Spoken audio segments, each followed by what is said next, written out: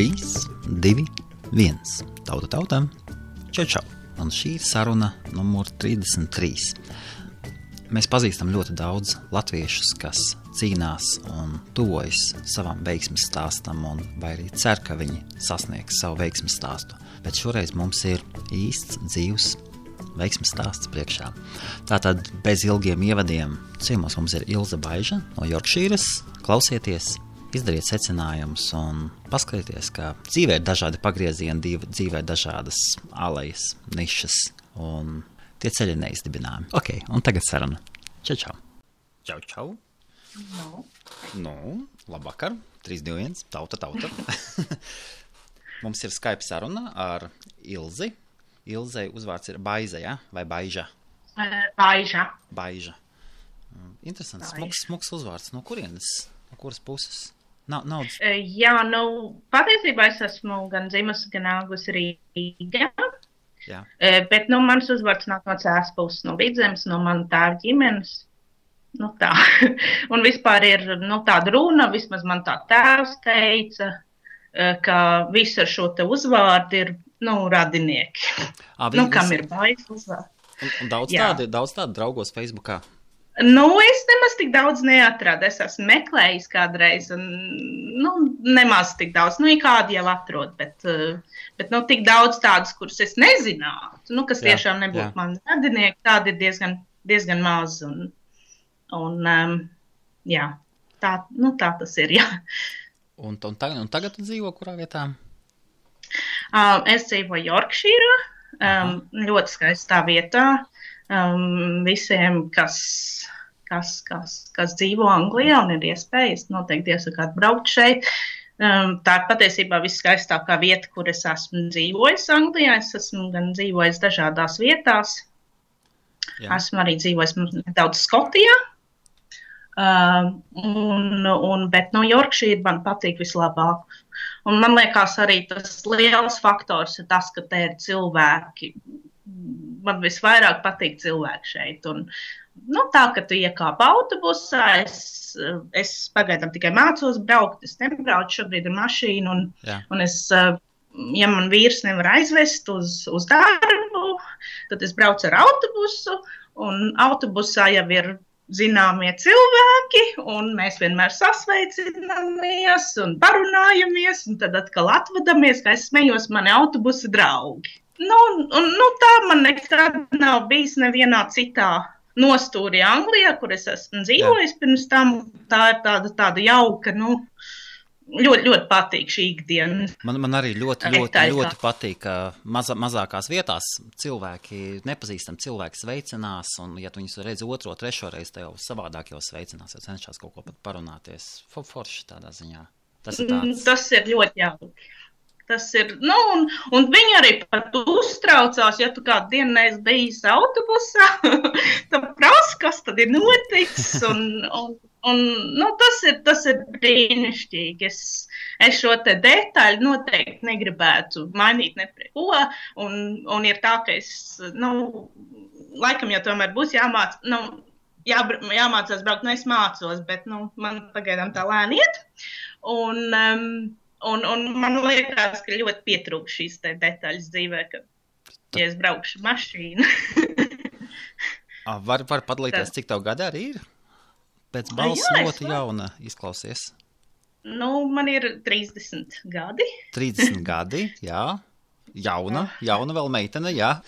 Un precējusies, jā? Es esmu precējusies, un mēs jau esam ar vīru kopā 10 gadus. Un man ir 9 gadus vecs dēliņš. Tā kā, tas jaunums tāds nosacīts. Un visi esat dēls piedzima tātad šeit, jā? Lielbritānijā? Dēls piedzima, jā. Skotijā, jā? Kaut kur augšā? Nē. Jau Jorkšīrā. Stāsts ir tāds, ka mēs ar vīru, satikāmies Skotijā, kur es tajā laikā strādāju. Jā. Un tad es pārvācos uz Londonu, kur tajā laikā bija mans vīrs piemeties, un tad tur arī piedzima mūsu dēliņš. Tā kā mans tēls vienmēr saka, es esmu dzimis Londonā. Londonietis, jā. Un pat smieklīgi, ka skolā viņam viens puika teica, nu, ko tu muldi? Tad viņš neesi dzimis Londonā, un viņš man atnāk ar asarām un saka, Zaks teica, ka es neesmu dzimis Londonā. Un es viņam saku, nu, vai tad viņš bija klāt? Kad tu dzīvi? Nē, nu tad kurš te mulda? Nu tā, jā, man dēliņš ir dzimis Londonā, viņš arī tādu lepnumu saka, viņš ir dzimis galvaspilsētā. Tev diezgan stiprs akcents ir. Tu esi latvieta, vai ne? Bet tev ir, es pirmo reizi dzirdu cilvēku, kas nodzīvojas 10 gadus un kuram būtu tik spēcīgs akcents izveidojies. Tev tāds Čikāgas piecīšu akcents foršs. Foršs tāds. Nu, forši. Tev vīrs latvietis arī ir, ja? Nē, mans vīrs ir no Jaunzēlandes. Oh. Un principā ir tā, ka mēs ģimenē lietojam angļu valodu. Jā. Nu, un es darbā arī, protams, runāju tikai angliski, un man dzīve ir tikai un apkārt un vienīgi angļu valoda. Arī šajā rajonā, kur es dzīvoju, nu, šajā ciematiņā, kur es dzīvoju, protams, latviešu neviena nav. Tuvākā vieta, kur es varētu kāds latvietis satikt, ir Līdz vai Jorka. Jā. Un kaut kā tā ir izveidojies, kaut gan es esmu mēģinājis vai kontaktus ar cilvēkiem, bet, nu, gan attālums mazliet, gan citas lietas, un kaut kā ir tā, ka man tā saikne Latviju, nu, pietrūks. Nu, protams, ir cik daudz man atbrauc ciemos, man mamma šobrīd arī ir šeit, un uz Ziemassvētkiem, un ir arī citi, nu, draugi un tā, kas ir atbraukuši, bet, nu, es lietoju, jā, man ir šī te angļu valoda diezgan daudz, un nu, jā, mazliet ir kauns, ka tagad ir man kaut kāds Čikāgas piecīšu akcents, bet, nu, ko var darīt? Tā nu, tas ieviešās. Ļoti foršs akcents, ļoti foršs akcents. Tad tu esi apprecējusi Kivī, ja, saucamo? Jā, un tas jau ir īsti. Ko Jaunzēlandietis šeit dara? Tā skaitās pēdējā vieta, pat pēdējā paradīze uz zemes Jaunzēlanda. Tā vismaz dažās vietās. Jā, vismiermīlīgākā, mazākais noziedzības procents un tā vismaz kaut kādās statistikas rādītājos ir. Nu, tā ir. Mēs arī bijām 2014. gadā mēs bijām pirmo reizi ciemos, mēs bijām aizbraukuši visu ģimeni uz Jaunzēlandi. Un, nu, ļoti skaista zeme, un cilvēki arī ir ļoti jauki, un visi runājās ar tevi, un visi ir ļoti interesēti, un, nu, vispār ir brīnišķīgi. Nu, tiešām ļoti jauka zeme, taču, kā man vīrs skaidroja, tad, kad tu esi izaudzis šādā, nu, stālas, principā, tev gribās redzēt, kas ir kaut kur citur, un par cik manam vīra tēvs bija anglis, un viņam bija diezgan viegli dabūt Anglijas pilsonību. Tad viņš izmanto šo iespēju, un viņš atbrauca uz Lielbritāniju strādāt, un arī viņām nebūtu tas sākums. Nu, mēs tā tikai iedomājamies savā galvā, nu, ka ja jau angliski runā un ja jau viss iet tā kā pa diedziņu, bet arī viņam nebūtu tas sākums šeit, nebija tāds, nu, ar puķiem kaisīts. Nu, bet vēlāk jau iekārtojās un tā, un satika mani. Kur viņš tev satika, kur Jaunzēlandieši ķerās? Tur vairs viņi nav, ja? Nē. Stāsts ir patiesībā tāds, ka es atbraucu. Pirmo reizi man arī bija divi piegājieni, kaut gan saikne ar Angliju vienmēr palikusi. 2005. gadā es atbraucu uz Inverness, uz Skotijas augstieni, un man draudzene tajā laikā strādāja, principā nākošā dienā, kā es noliku eksāmenu vidusskolā, pēdējo vidusskolas eksāmenu, man jau bija biļeti nopirkt, un es braucu uz Skotiju strādāt. Nu, un tad es atbraucu, un pēc kādām 2 nedēļām es sāku strādāt bārā, tādā mazā viesnīciņā. Un tur arī, principā, mēs satikāmies. Kaut gan tajā laikā man bija viens angļu draugs, ar kuru tur nekas nesanāca. Un mēs vispār sākām kā draugi. Un tad vēlāk izveidojās kas vairāk. Tad viņš tika ārā no friendship zonas, ja? Tas, ko skaitās, ko kas vīriešiem nav iespējams. Nē, man liekas, ka tas ir tas, kas mūsu attiecības vēl joprojām uztur. Mēs tomēr esam kopā 10 gadus, un ja tev ir tikai tādas, hormonu simpātijas, tad tās attiecības ātri izjūg. Bet ja tev šis cilvēks otrā pusē ir arī labākais draugs, jūs daudz ko darat kopā, un līdz ar to tas viss ir pilnīgi savādāk. Tā kā man liekas, ka draudzība ir ļoti labs lauciņš, kur sākt. Vispār man tā liekas. Jā, tas ir tieši tāds anglisks pieejams. Tas ir tas, ko es ievēroju Anglijā. Latvijā mēs uz to tā īpaši neskatāmies. Es maz tā neesmu ievērojis, bet Anglijiem tieši tā arī patīk. Viņi skatās, meklē kopējo no sākuma, un tad tālāk skatās, vai kaut ko virzīties vai nē. Apdomīgāki. Latviešu puiši, tomēr nekādīgi, ja? Netur blakus jaunzēlandiešiem. Īstenībā tas stāsts ir tāds, ka, kad es... Tas ir bez pārmetumiem, tas vienkārši tāds. Biju brīva, tad man varbūt neviens latvietis nepievērs uzmanību, un nebūtu tā, ka es būtu atraidījis vai kā, bet, vienkārši tā dzīvē sanāca.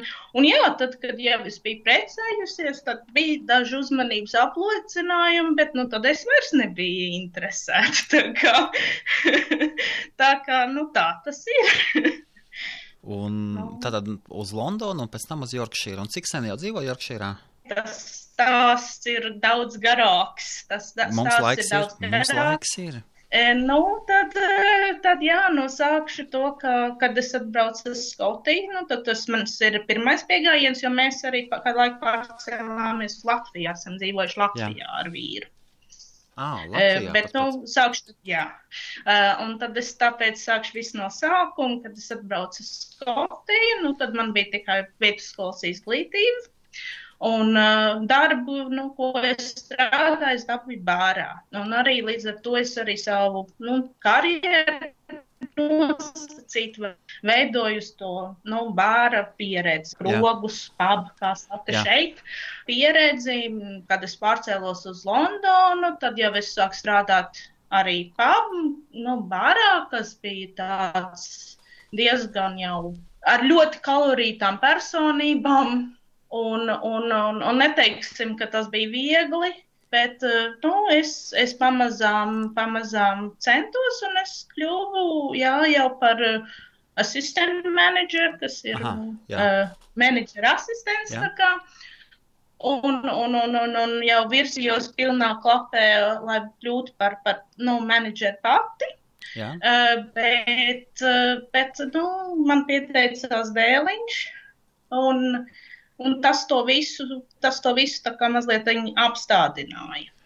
Jā, tu teici, kolorītākas personas, tas ir augstāka slāņa vai kādi hipster tipi? Nē, tieši otrādi, tas bija tāds Londonas nostos, kaut gan diezgan labā, it kā Londonas rajonā, bet viens no tādiem pubiem, kur nāk dažādi, gan varbūt ar kriminālu pagātni saistīti cilvēki, gan tā, un visādi interesanti raksturi, kā teikt, nāca, un viņiem bija jātiek galā, jo mums nebija gandrīz viena diena, ka kāds nebūtu kāvijas. Un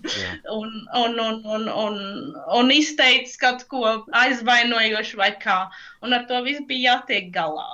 Un bija dienas, kad es braucu mājās metro un ar šķīdu, un bija grūti.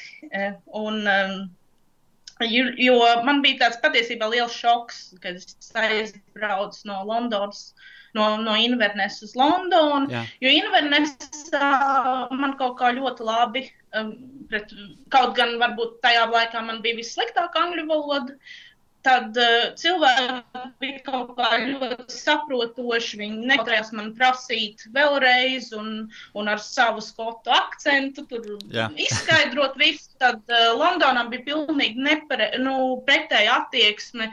Kaut gan jau tajā laikā man angļu valoda bija ļoti laba, vienalga pamanīja, ka man ir akcents, un es ļoti centos, tas bija viens no iemesliem, šausmīgi gribēju censties tikt no latviešu akcentu vaļā.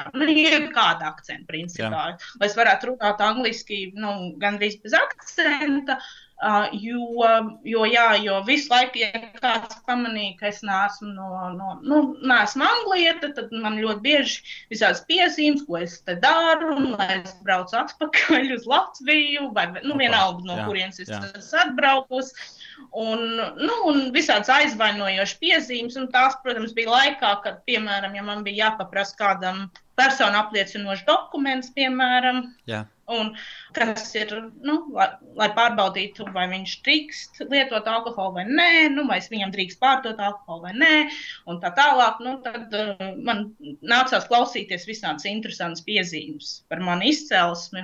Tad pirmais gads bija ļoti, ļoti raips tādā ziņā, ja? Ļoti raips, jā. Gandrīz nebija diena, ka kāds man nepateiktu, tur brauc atpakaļ un ko tur... Un vīrs neko, ko viņš varēja pateikt. Viņš arī teica, patiesībā jau mums jau, latviešiem varbūt tā tikai liekas, ka mēs esam vienīgie, kas varbūt piedzīvojuši kaut kādu nepatīkamu situāciju no angļu puses, bet arī jaunzēlandieši to piedzīvo. Arī viņš savā darbā bija dzirdējis to pašu, lai viņš brauc atpakaļ uz savu Kiwilandu un... Tā jau viņš būs ar Austrāļiem saticies, ne? Austrāļiem kaut kāds naids vai neiecietība. Angļiem arī, ja? Naids ir. Nē, viņiem tas naids ir Austrāliešiem ar Kiwi nav nekāds naids. Tas ir tāda veselīga vienu otru paķirķināšana vienkārši. Tas ir tāds varbūt pat mākslīgi radīts, jo viņi, protams, ir ļoti aizrautīgi par savu sportu, regbiju konkrēti, un arī kriketu un dažādām sportu aktivitātēm, un, protams, ka austrālieši ar jaunzēlandiešiem vienmēr sacenšās, un līdz ar to vienmēr, ir šī mazā rīvēšanās, bet tas ir tāda veselīga, tas ir show me what you got. Tā. Viens otru paķircina, jā. Tur vairāk droši vien austrālieši, jaunzēlandiešus. Jā, un tālāk? Un saprat, ka esi stāvoklī?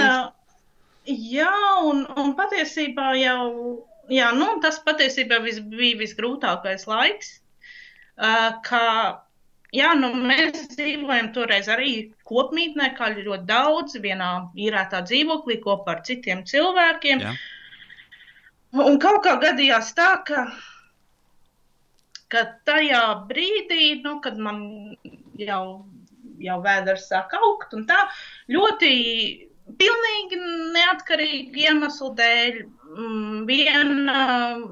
cilvēkiem vienkārši nācās aiziet no tā dzīvokļa. Tur bija viena meitene no Slovākijas, viņa sagrieza roku, viņa sagrieza tik slikti, ka viņai bija atgriežās apakaļ mājās, jo viņa vairāk nevarēja pastrādāt.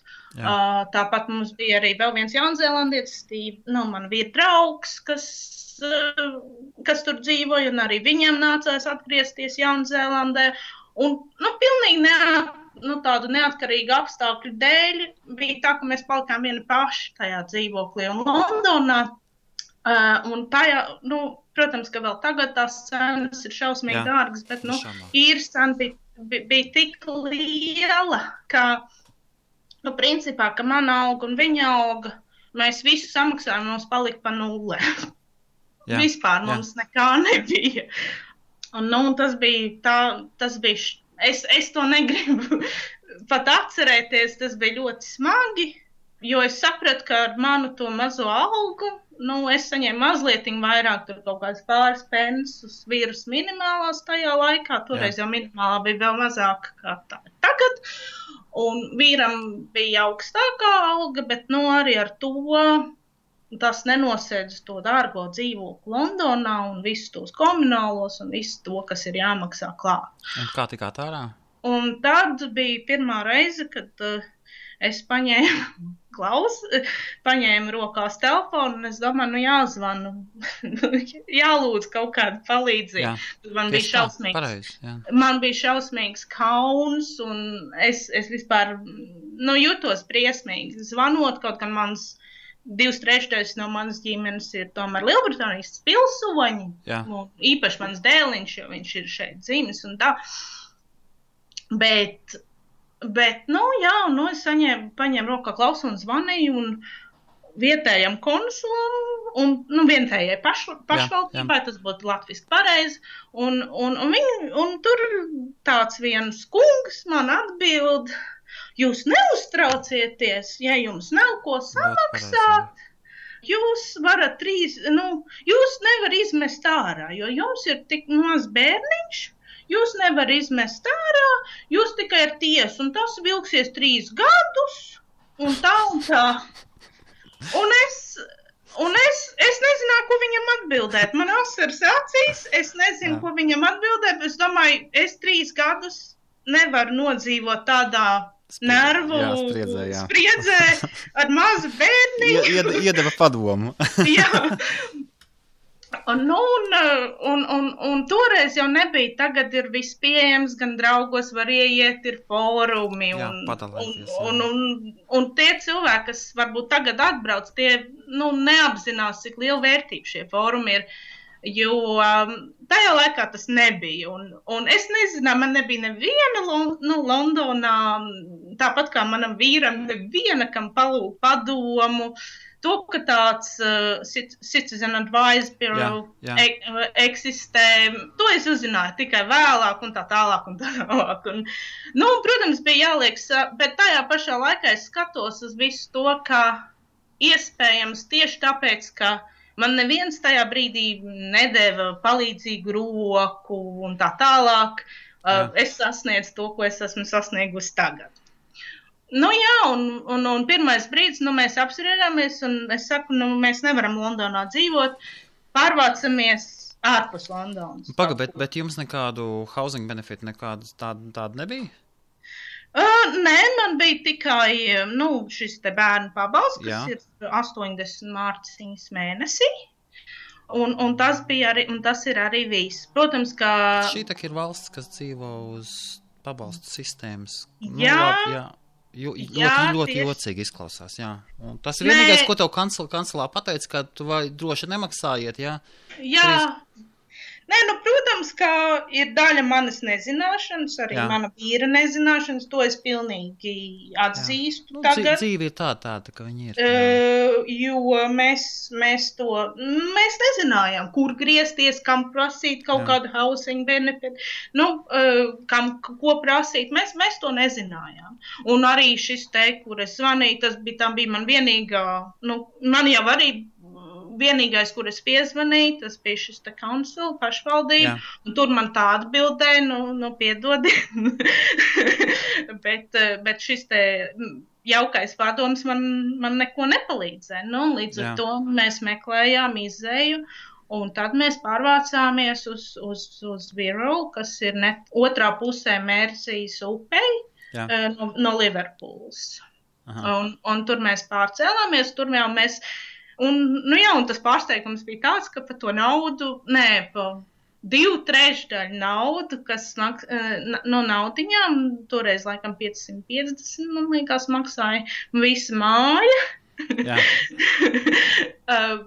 Par tādu naudu Londonā labi istabiņu varēja noīrēt, kur vēl dzīvokli. Un tad mēs pārvācāmies tur, bet tur jau arī tas... caur aģentūru, lai dabūtu māju, tur ļoti ilgi gāja tas process, un arī jau neizpalika bez asarām, un neizpalika bez nerviem, bet, beigās mēs ievācāmies tur, un mēs sākām, pilnīgi, es atceros, ka pirmo nakti tajā mājā mēs visi gulējām uz grīdas, bet mēs bijām tik šausmīgi priecīgi, ka mums beidzot ir jumts virs galvas un mums nav jāuztraucās par kaut kādām nesamaksātām īrēm, jo vismaz to varēja nosekt, to īru un tos maksājumus.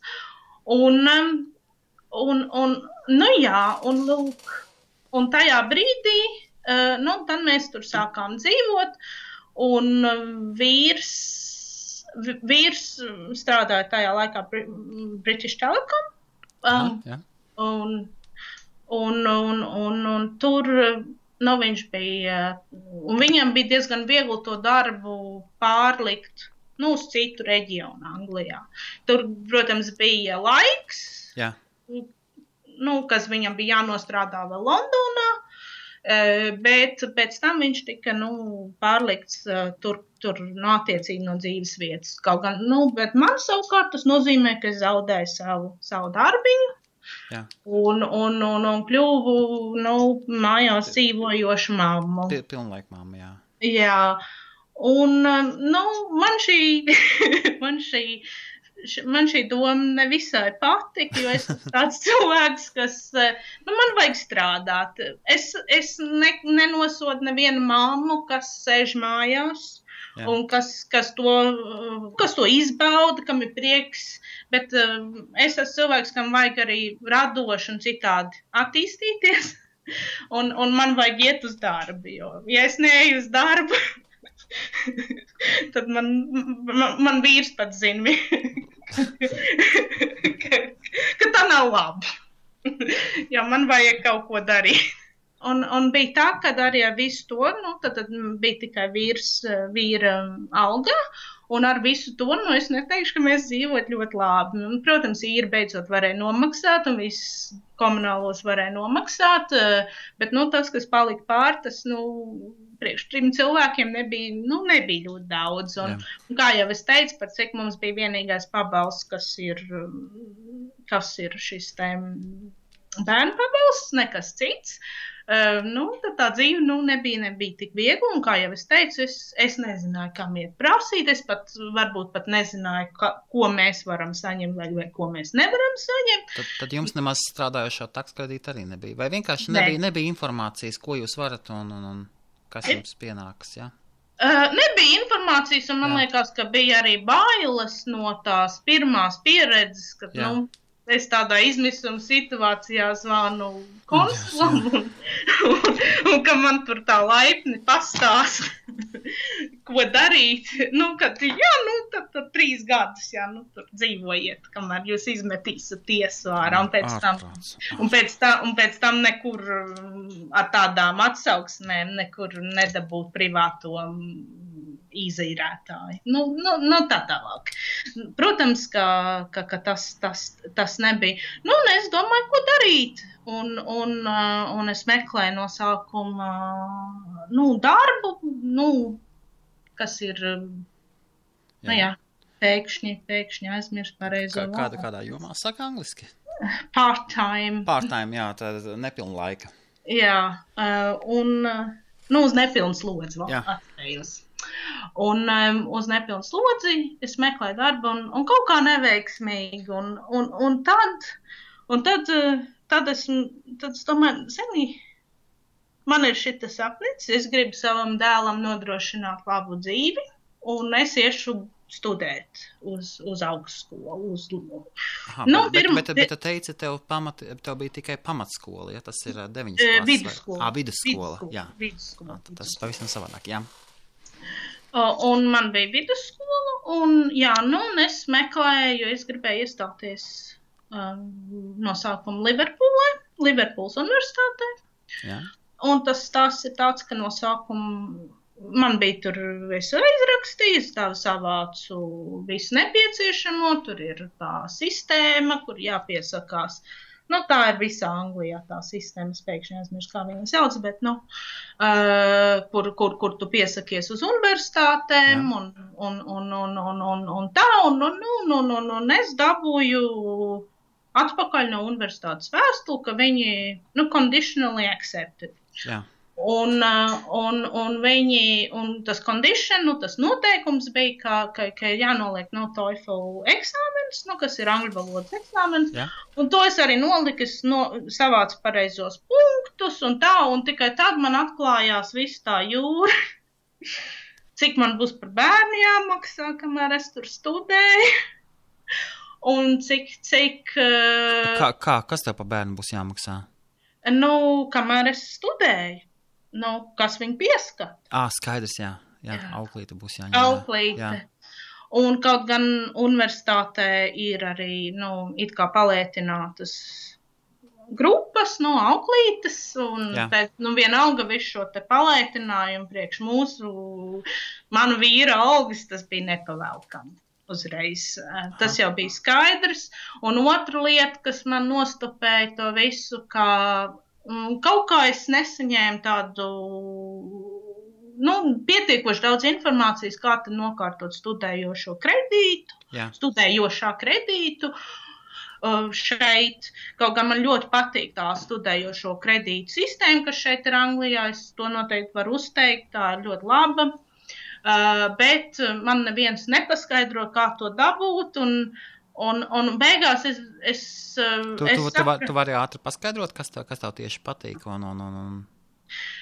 patīk tas konkrēti, kā tu sāc maksāt šo studējošo kredītu atpakaļ tikai tad, kad tu pārsniedz konkrētu summu. Tagad tas kaut kāda 21,000 vai cik tas ir tagad gadā? Jā. Un tu, kā tu pārsniedz šo summu, tā tu zināms procents, un arī tas tiek pielāgots tavai algai. Protams, jo augstāk tava auga, jo lielāk tev procentu atvelk, un tad tu maksā atpakaļ šo kredītu. Jā. Bet tas noteikti atver durvis daudziem cilvēkiem, kas varbūt nevar atļauties studēt un tā. Bet atkal no otras puses ir jau arī tas sliktais faktors. Ja tu beidzot šeit sāc pelnīt to lielo naudu, tad tev viņu visu tā paņem. Sākotnēji. Bet tas ir pietiekoši liels gadu skaits, kamēr tu nomaksā šos kredītus. Un kur bija no sākuma pieteikusies? Uz kādu profesiju? Liverpools universitātē, ķīmijas fakultātē. Ķīmijas fakultātē? Wow! Ķīmiķi ir viena no apmaksātākajiem. Farmaceiti vai kas? Un kāda apakšsadaļa ķīmijā? Nē, es gāju tieši uz ķīmiķiem tajā laikā. Uz akadēmiskiem ķīmiķiem. Un cik tad toreiz gada maksa bija? Toreiz bija daudz lētāk, kā tas ir tagad. Man liekas, ka tas bija 3 vai 4 tūkstoši gadā. Jā. Kaut kā tā. Vai 3,5. Es konkrēti vairs tiešām neatceros, tas diezgan jau laiciņu atpakaļ, kad tas bija, kad es skatījos, bet diemžēl es nevarēju tieši tā, ka man bija mazs bērniņš. Viņam bija tikai 9 mēneši, un es sapratu, ka diemžēl mēs ar savu to algu, ar vīra algu to nevaram izdarīt. Jā. Es sāku skatīties Latvijas virzienā.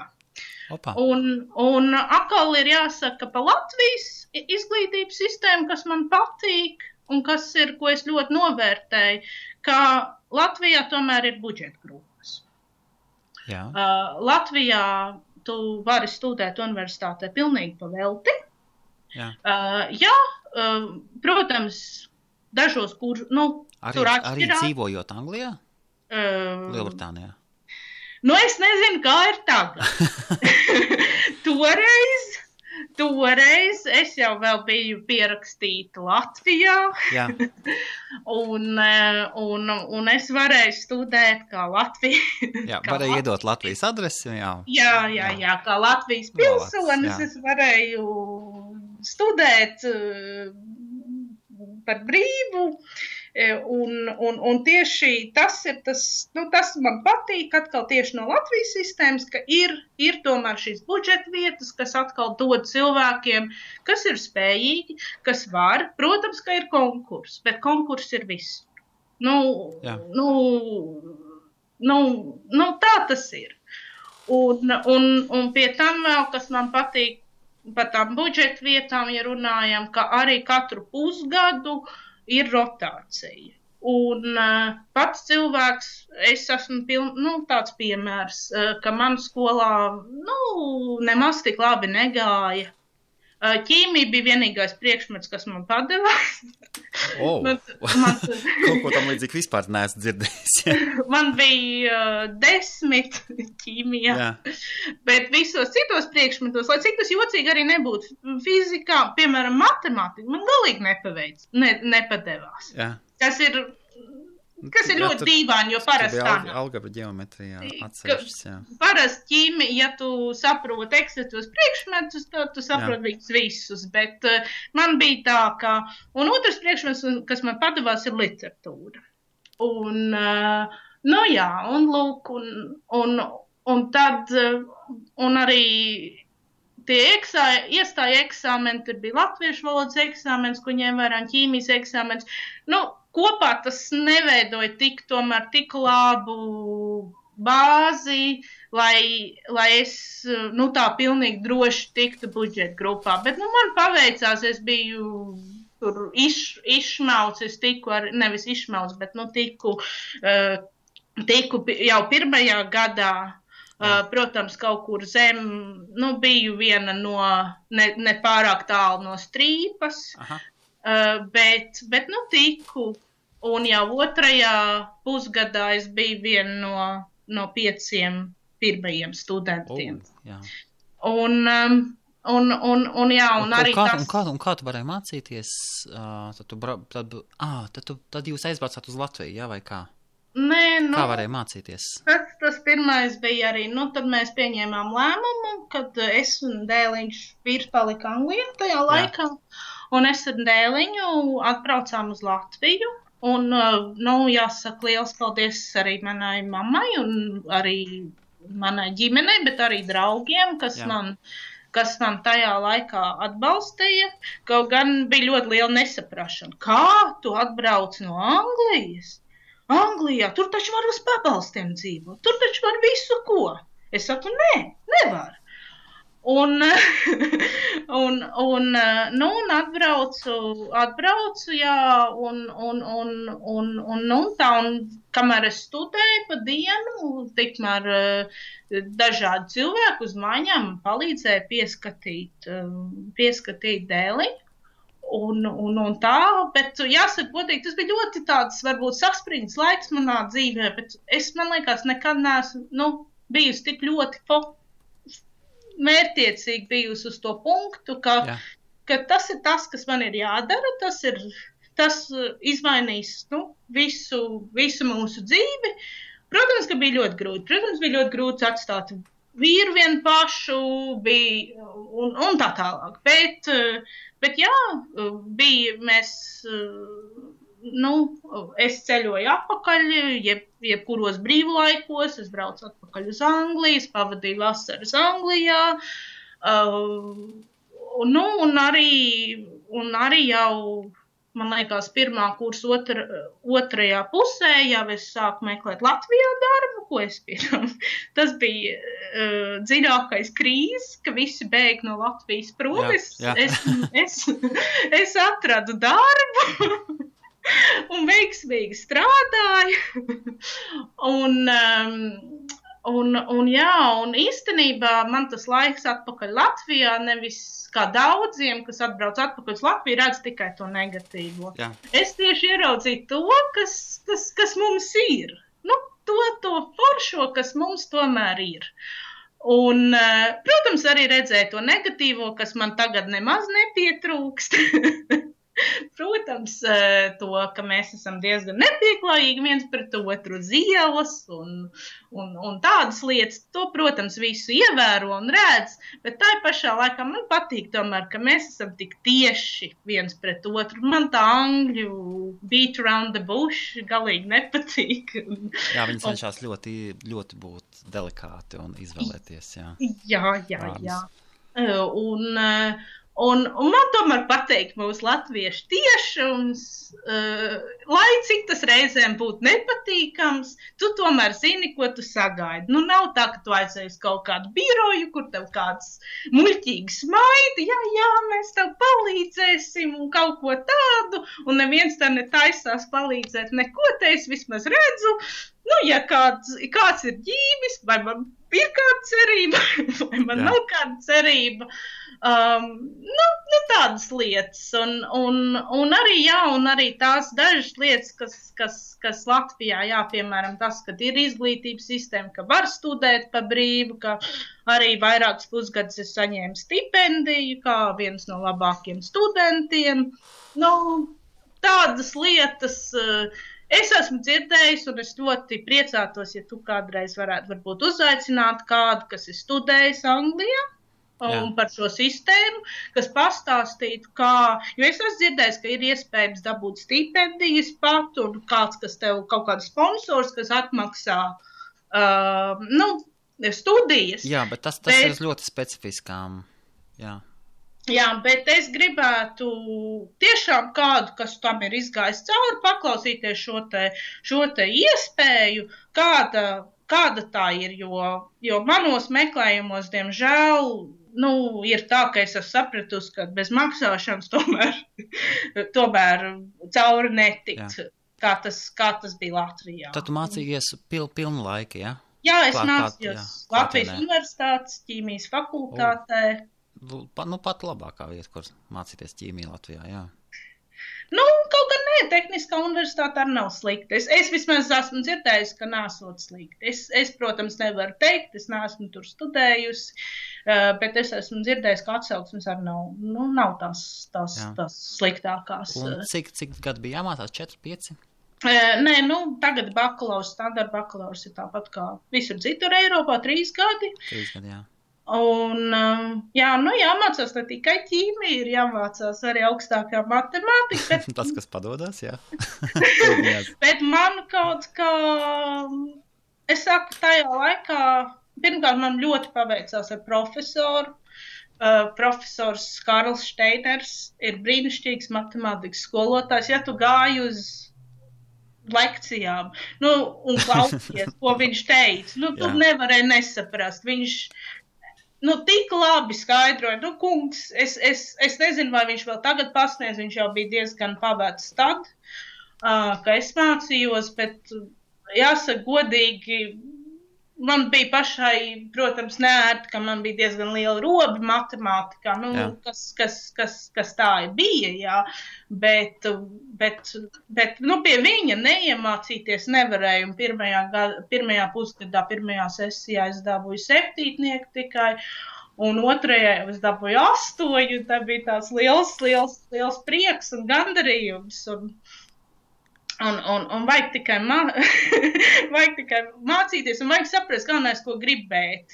Un es savas pieredzes dēļ arī esmu diezgan liels atbalstītājs cilvēkiem, kas iet uz universitāti, nevis uzreiz pēc vidusskolas pabeigšanas, bet izlaiž kādu laiku, redz, kāda ir dzīve, un tad saprot, ko viņi grib, jo, diemžēl... Saņemās pārkāp sev pāri. Jā. Jo, diemžēl, es redzēju, ka tie jaunieši, es biju viena no vecākajiem kursā, un, diemžēl, es redzēju, ka daudz jaunieši, viņi ļoti labi, viņi iestājās ar, pašā augstgaļā, viņi iestājās ar vislabākiem eksāmenu rezultātiem, tā tālāk. Un no tā top 10, 2 noturējās, 2 palika tur tajā līmenī. Pārējie, acīm redzot, viņi vidusskolā bija izdeguši, vai kas bija par iemeslu, vai sapratuši, ka tomēr tas nav priekš viņiem, vai, dažādi iemesli, bet principā... Sākās studenta dzīve. Savādāk. Iespējams. Citas intereses mazliet, jā.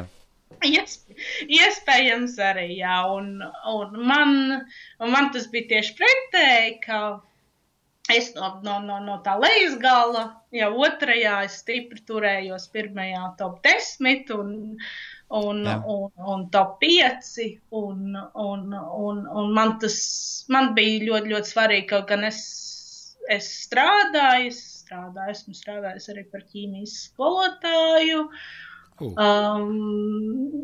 gan dažādas citādas darbus. Un tad, kad man vīrs atbrauca, tad mēs vienā brīdī pieņēmām lēmumu, ka vīram ir jābrauc uz Latviju, jo man kaut kā vairs Angliju negribējās atpakaļ braukt.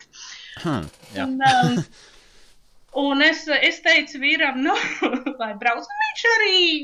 Viņš tajā laikā British Telecom bija štatu samazināšana tieši un brīvprātīgi štātus. Kādu kompensāciju dabūja, ja? Jā. Un viņš tātad pievienojās mums ģimenei Latvijā. Un tajā laikā tas bija mans pēdējais kurs, un es gan strādāju vienā uzņēmumā, stikla rūpnīcā, kvalitātes kontrolē pa naktīm. Tas gan bija diezgan liels izaicinājums pa naktīm strādāt, bet veiksmīgi izturēju, pabeidzu universitāti. Un tad es tiku pirmajā tādā nopietnākā darba vietā Latvijas auga aizsardzības dienestā sāk strādāt. Un tur arī ir tas, kur es izveidoju savu pieredzes bāzi, no kā es vēlāk tad startēju uz atpakaļ uz Angliju. Un cik tad ilgi Latvijā nodzīvojāt?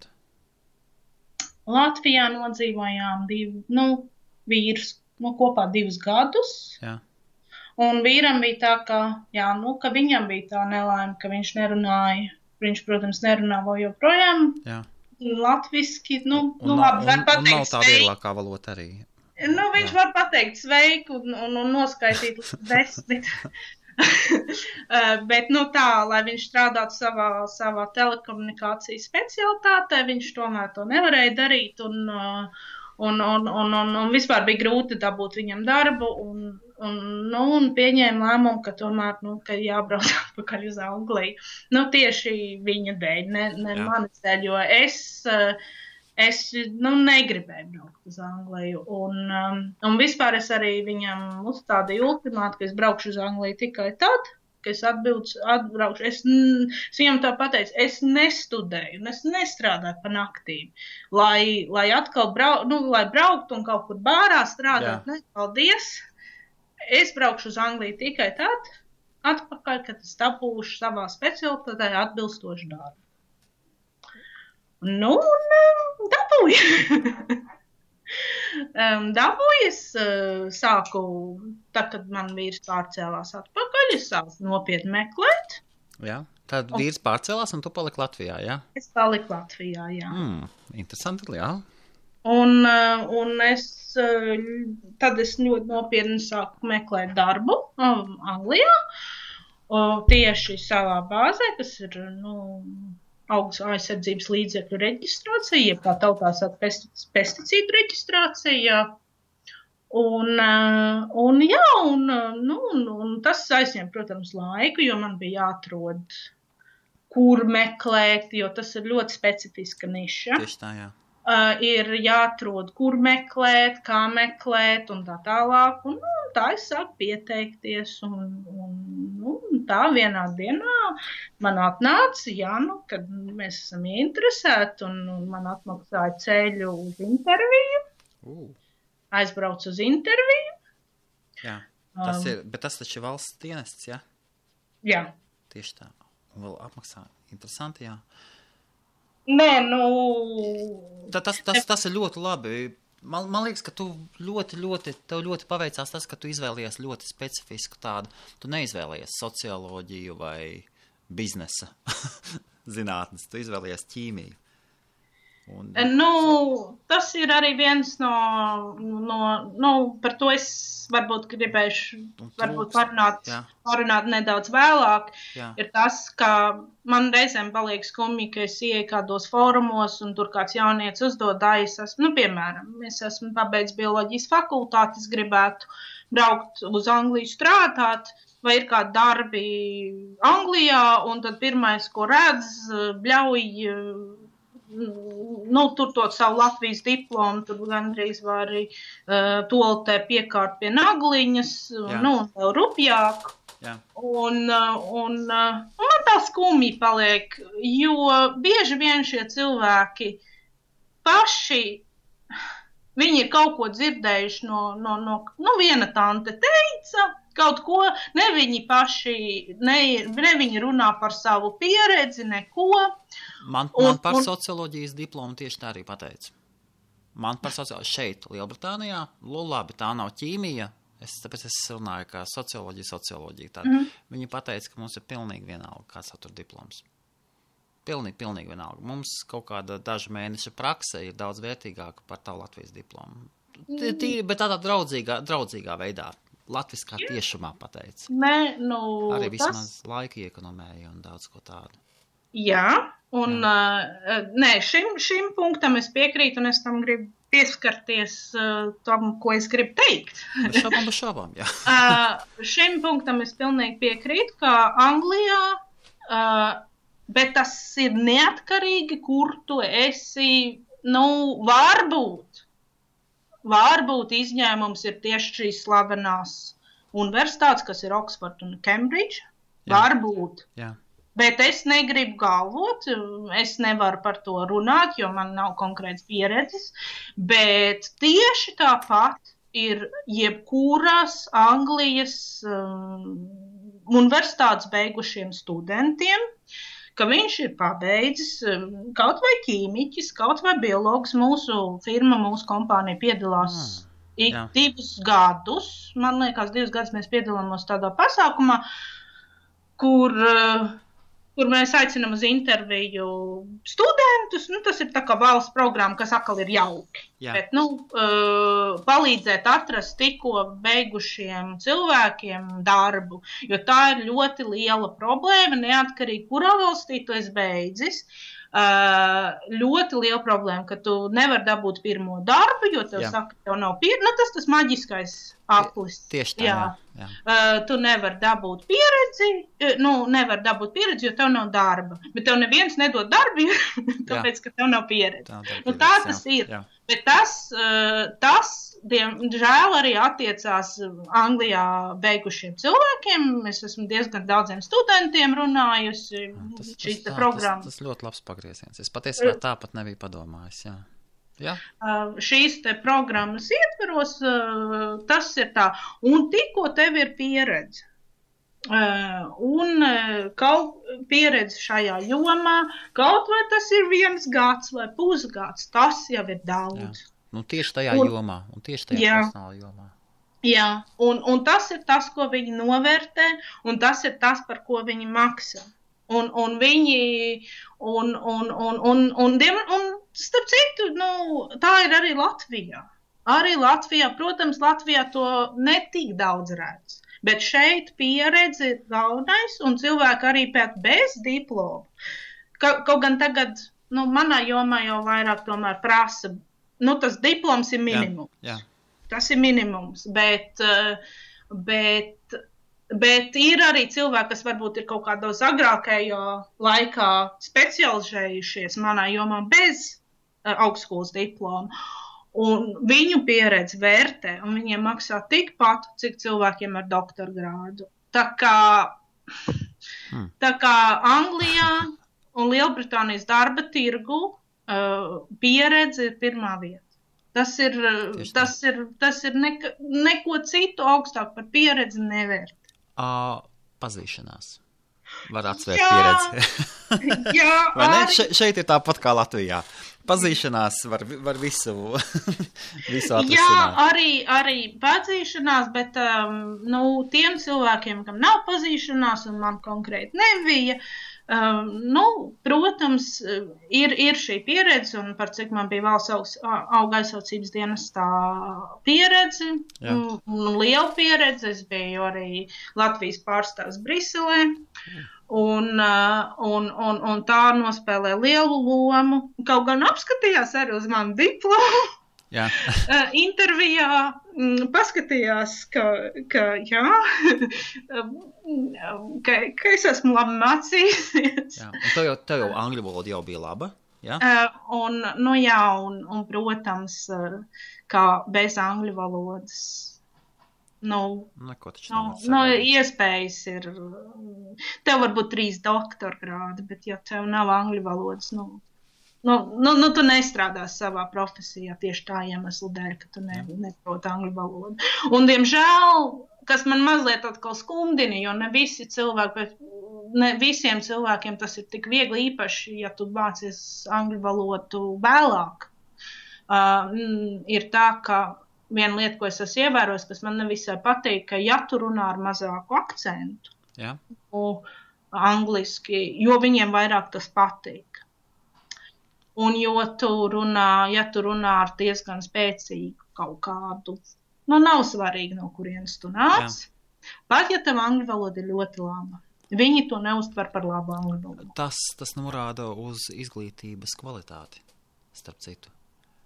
Tas ir tas, kāpēc Īrijā sūta savi vecāki vai labi situēti vecāki sūta bērnus mācīties uz Lielbritāniju, uz labām universitātēm, lai viņi iemācītos to pareizo British English. Un tad cilvēks pēc viņa akcenta, pēc viņa izrunas var saprast, kāda viņam izglītība ir. Un vispār cilvēku var apmēram pateikt, kāda tev vecāki, kas tu pats esi un kāda tev izglītība esi guvis. Un šeit tas pats ir, tikko cilvēks sāk runāt ar ko, Birminghamas akcentu, Liverpools akcentu, tas reiz norādīs, ka viņš nācis no parastajām skolām un tādā garā. Tas ir interesanti. Šo es nezināju, un tā ir ļoti tāda jauna, interesanta informācija man. Bet, to es arī ievēroju.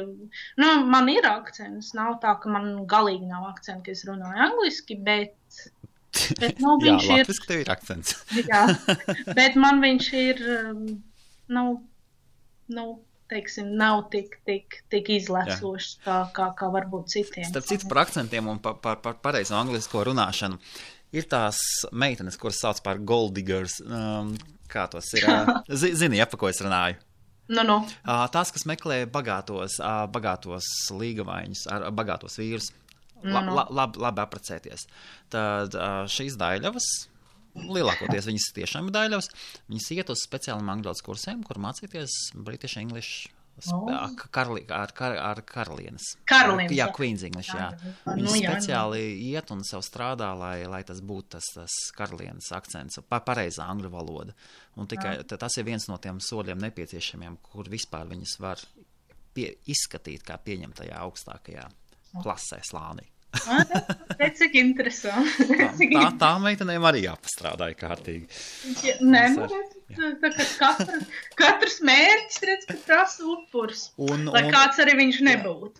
Un kā tu sameklēji to darbu ar kaut kādiem darba sludinājumiem vai tīri pati sūtīji CV?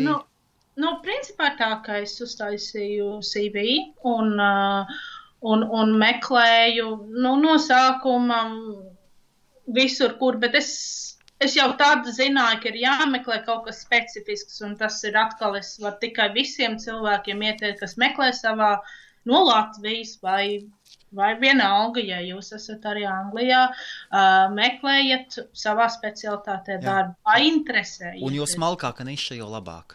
Jā, un painteresējieties, vai nav specifiskas lapas, mājaslapas, vai ir specifiski žurnāli. Un tādas. Dažādi, mēdī savā veida, kas ir tieši tai nišai, kur mērķa auditorija ir tavi potenciālie darba devēji. Un tādās lapās tad arī ir, reizēm ir atklāti darba sludinājums, var arī meklēt, es arī ļoti iesaku cilvēkiem reizēm pat uzrakstīt, hei, es te esmu, vai jūs nebūtu ieinteresēti man paņemt darbā, man ir tāda un tāda pieredze. Protams, ka liels iespējas, ka jums atbildēs paldies, bet ne, bet kāpēc nemēģināt? Un vēl kas ir pa lietu, ka vajag ka vajag ieguldīt darbu, un vajag savu pieteikumu vēstuli. veikt tieši atbilstoši tam darba sludinājumam, kuram tu piesakies. Jo ir jau labi uztaisīt šabloniņu, un tā nav nekāda slikta lieta, tu uztaisi viņu, bet vienmēr pielāgo viņu tam darba sludinājumam, kuram tu piesakies. Jo, ja tu to neizdarīsi, viņi var arī tam, tu neesi ieinteresēts mūsu kompānijā. Jā, un atbildēt uz tiem atslēgas vārdiem, kuriem. Tieši tā. Jā. Kā vispār ir darbs uz valsts strādāt? Nē, es tagad gan tu man esi pārpratis. Es Latvijā strādāju darbs valsts darbā. Tagad es strādāju privātā kompānijā. Aha. Mēs esam, kā konsultanti. Jā. Mēs palīdzam agroķīmijas kompānijām sagatavot dosjē, papīrus un arī veicam pētījumus, kas ir nepieciešami pesticīdu reģistrācijā Eiropas Savienībā. Aha. Un tas, ko mēs darām, tas ir ļoti specifiski. Es neiešu tādās lielākā daļa cilvēka aizmiksies, te sākšu stāstīt. Man pašai tas ir ļoti interesanti, bet es ļoti labi zinu, ka es mammai, piemēram, sāku stāstīt, ko tad es īsti daru, viņai jau pēc 5 minūtēm ir labi pietiek. Jā. Bet, principā es esmu plānošanas menedžers un arī patērētāju riska speciālists. Tas ir tas, ko es ikdienā daru. Es vadu apmēram 9 cilvēku grupu, kas sagatavo to projektu, visu papīra darbus, kas ir nepieciešami, lai savienotu to, ko sauc par dosjē. To papīra paketi, kas ir pētījuma paketi ar interpretācijām, kas ir nepieciešams, lai iesniegtu tātad Eiropas Savienībā un Eiropas Savienības dalības valstīs uz reģistrāciju. Un tas ir liels process, un es tur neiešu lielos sīkumos stāstīt, kas un kā, bet tas ir tas, ko es daru. Un, man pašai ļoti patīk darbs. No sākuma es sāku vienkārši kā patērētāju riska speciālists, jo tas bija tas, ko es Latvijā vairāk specializējos. Bet ātri atklājās to, ka man ir naks uz organizēšanu. Jā. Un es kļuvu arī par project manager. Plānošanas arī uz projektu vadīšanu. Plānošanas vadīšanu, un tā es esmu pakāpos augstāk, un tā jau es 4. gadu tagad jau strādāju. Tad 4 gadus strādā tajā kompānijā jau, Jā. Un tagad viss ir normalizējies, tagad var pat dzīvot Londonā, tikai vīrs droši vien pārdzīvo, ka tu vairāk pelni nekā viņš, Nē, man vīrs, es patiesībā ar to ļoti lapojos, jo man neviens nevar piesiet, ka es esmu apprecējusies ar ārzemnieku naudas dēļ vai vēl kaut kādu citu iemeslu dēļ, jo es tiešām pelnu vairāk kā vīrs. To var droši skaļi pateikt, jo viņš latviešu valodu nesaprot un šo podcastu neklausīsies, Nē, viņš man ir labs, viņš zina to, un viņš patiesībā, viņš ar mani ļoti lepojās, kas ir ļoti patīkami, jo viņš zina, cik es smagi strādāju, viņš zina to aizberga apakšējo daļu, ka tas sasniegumi jebkuram cilvēkam ir aizbergs, jo tas, ko tu to augšdaļu, to rozītes, to jau tu redzi tikai, to redz, tā ir tā daļa, ko cilvēki redz.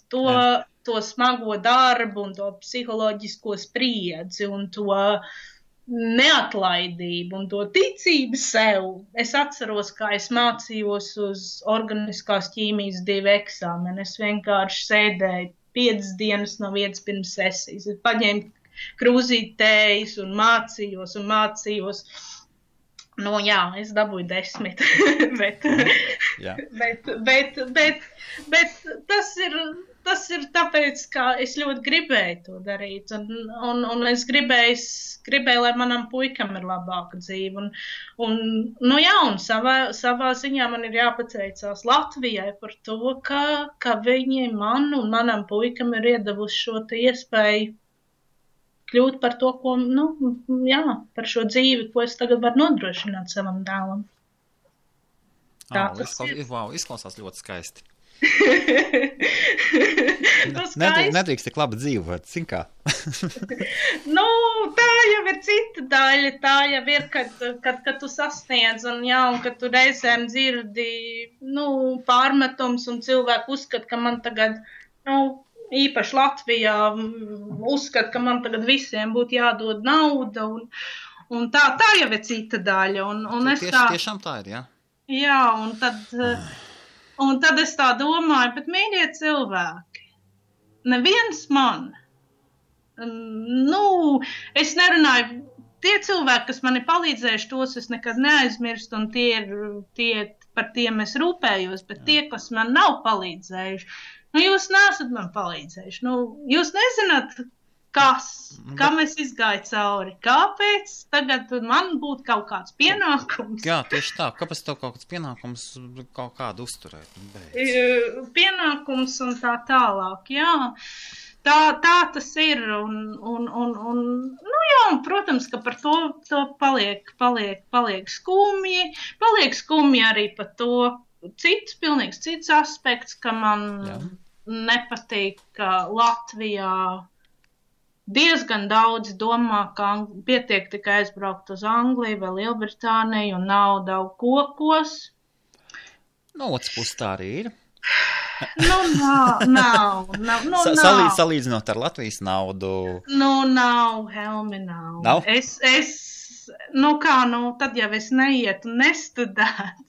Ja tā būtu un tā tālāk. Nu, nav tā. Ir tomēr mans uzskats ir tā, ka gan Latvijā, gan Lielbritānijā, ja tu gribi, protams, katram ir es domāju, sava latiņa, ko nozīmē laba dzīve. Jā, tas ir kaut kas cits. Jā. Bet mans uzskats ir, ka abās valstīs, gan Lielbritānijā, gan Latvijā, ir jāpelna stipri virs minimālās algas, lai varētu labi dzīvot. Tieši tā, lai varētu savu mājokli atļauties nopirkt. Jā, lai varētu, lai varētu. Justies kā cilvēks. Jā, lai varētu katru gadu kaut kur aizbraukt labās brīvdienās, lai tu varētu, varbūt neuzreiz nopirkt. Man tikai tagad radās nesen šāda iespēja, tagad skatos mājas. Jā. Neuzreiz man radās tāda iespēja nopirkt, uzreiz. Bet, es vēl joprojām dzīvoju īrētā mājā, bet tā ir mūsu paši, man nav jādala ne ar vienu. Jā. Savu dzīves telpa, tikai ar savu ģimeni, un tādas lietas. Un manuprāt, tas ir ļoti nozīmīgi, jo es neuzskatu to par baigo sasniegumu. Pat, ja tev ir BMW pie mājas, vai es nezinu, Porsche, vai Ferrari, nav vienalga, ja tu dzīvo ar 8 cilvēkiem vienā mājā, vai 5, nav svarīga cik, bet, protams, katram interpretācija par dzīvi ir pilnīgi savādāk, un es saku, ja tas viņam skaitās ļoti laba dzīvošana, tad kas esmu es, lai teikt, ka tā ir slikta dzīvošana? Nav. Man ir tas jāpieņem, ka viņam tas skaitās labi, man labi ir kaut kas cits,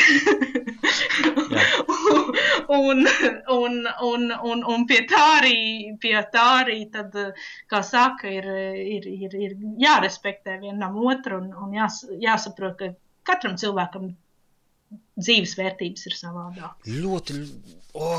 Ilze, ļoti interesanta doma tas, ka braukt specifiskas uz specifiskām zinātnēm mācīties Latvijā. Un, vēl viena, ko es varu pateikt, ir arī cilvēkiem, kas ir Latvijā un grib uzlabot angļu valodu, tāpēc, ka tādi ir daudzi. Jā.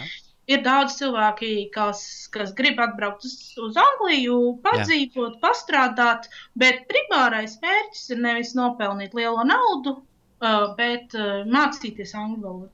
Ļoti laba lieta. Ejiet strādāt uz bāru vai par viesmīlu, kaut kur ir jārunā.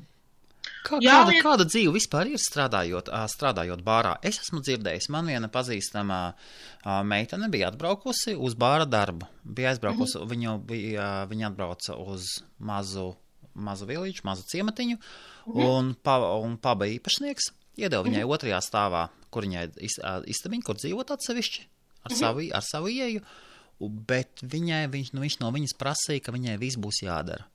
Sākot no apkalpošanas, beidzot ar toalešu mazgāšanu. Dažiem tas būtu pieņemams, viņai tas nebija pieņemams. Tur tāda mazliet tāda. Teikšu tā ir, ka mazās viesnīciņās īpaši tas ir tikai normāli, ka darbi tiek dalīti. Pirmkārt, nepietiek tik daudz stundu. Ja tu gribi kaut ko arī nopelnīt, tā ir tā sliktā lieta bāra darbā, ka tu noteikti nedabūsi, reti kurās vietās tu dabūni tik daudz stundas, lai tev būtu pilna 40 stundu vai 37 stundu, nav svarīgi. Darba nedēļa un līdz ar to, tā alga, varbūt nav tik liela. Arī Londonā? Arī Londonā, diemžēl, jā. Ko tad meitenes dara, ja viņas saņem, piemēram, tikai kāds 25 stundas nedēļā? Kā tad? Man nebija 25, man bija kaut kāds 36, bet vienalga tas bija pēc nodokļu novilkšanas, tas bija diezgan mazs cipars. Tajā laikā, toreiz jau minimāla alga bija mazāk, tas bija pie 800 tikai kaut kas sanāca, un tas priekš Londonas ir pilnīgi nekas.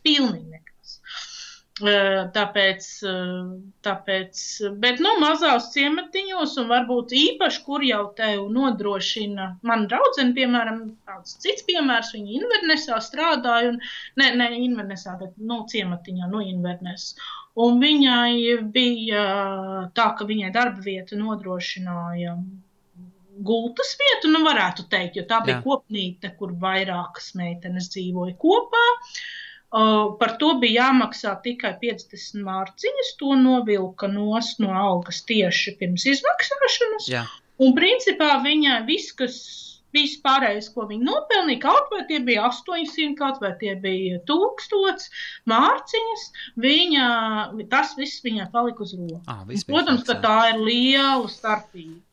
Tā ir milzīga starpība, ja tev tas viss paliek uz rokas, tad tieši tas ir savādāk, bet tev ir tā vēl nezinu kāda izdevuma. Tas jāmaksā, tad tas ir pilnīgi kas cits, un viņai vēl tā darbvieta un tā dzīvošana bija, turpat, un transports nebija, un tā. Un, protams, ka tā ir citādāka situācija. Bet pabos viegli dabūt darbus ir?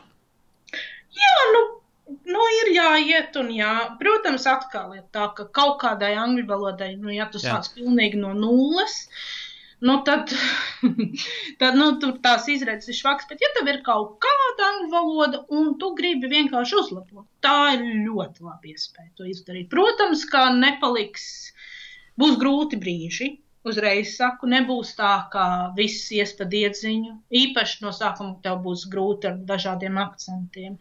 Ļoti dažādi ir angļu akcenti un ļoti dažādi viņi ir.